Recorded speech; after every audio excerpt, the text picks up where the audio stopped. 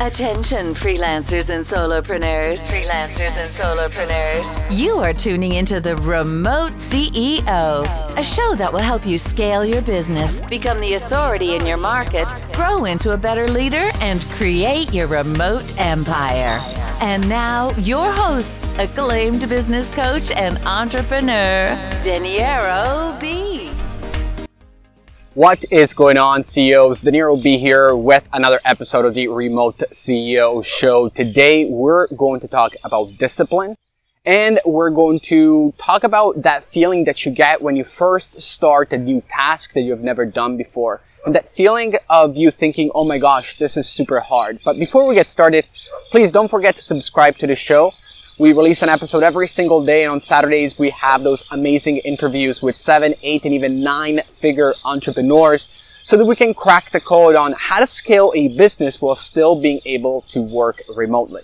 So the first thing that I want you to think of right now is you doing something that you've never done before. And you probably know that feeling again.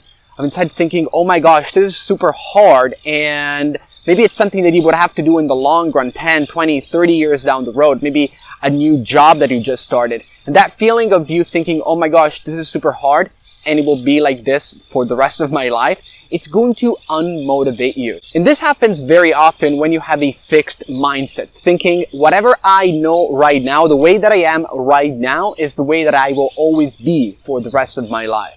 And this couldn't be further from the truth. Now, let's talk about what's actually happening in your brain when you do any actions whatsoever. So, you're starting something you have never done before, and you're doing it, and there's a lot of mental and physical resistance maybe, all right? Let's think about when you go to the gym and you start lifting weights.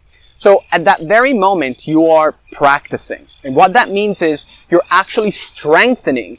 If you're doing it at the gym, you're strengthening your body. But if you're doing anything else that requires your intellect, you're strengthening the neural pathways in your brain. Basically, those connections of the neurons that are responsible for you taking that action. So if you do it once, it's getting started. And then once you do it twice, 3 times, 4 times, 6 times, and moving on to, hundreds of times, you're strengthening those connections in your brain, making it super easy down the road to take that same action. Think about people, little kids that learn how to ride a bike or even walk.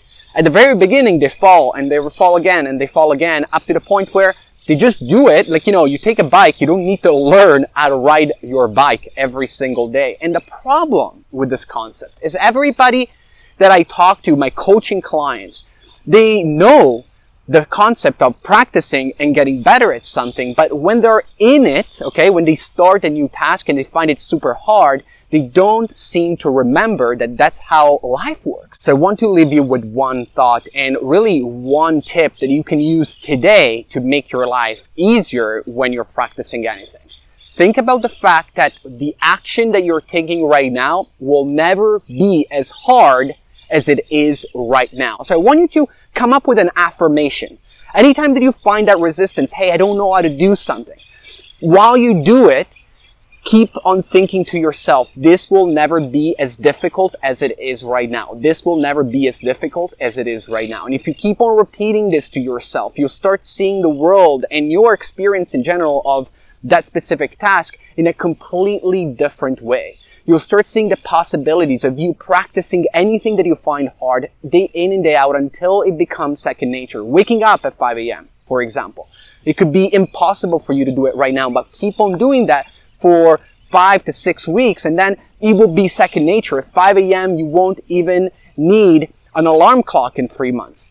That's exactly what having a growth mindset means. It means that you know that something is hard right now, but as long as you practice and you keep on learning and you keep on experimenting, you will get better. So I hope you enjoyed this short episode, and I'll talk to you tomorrow.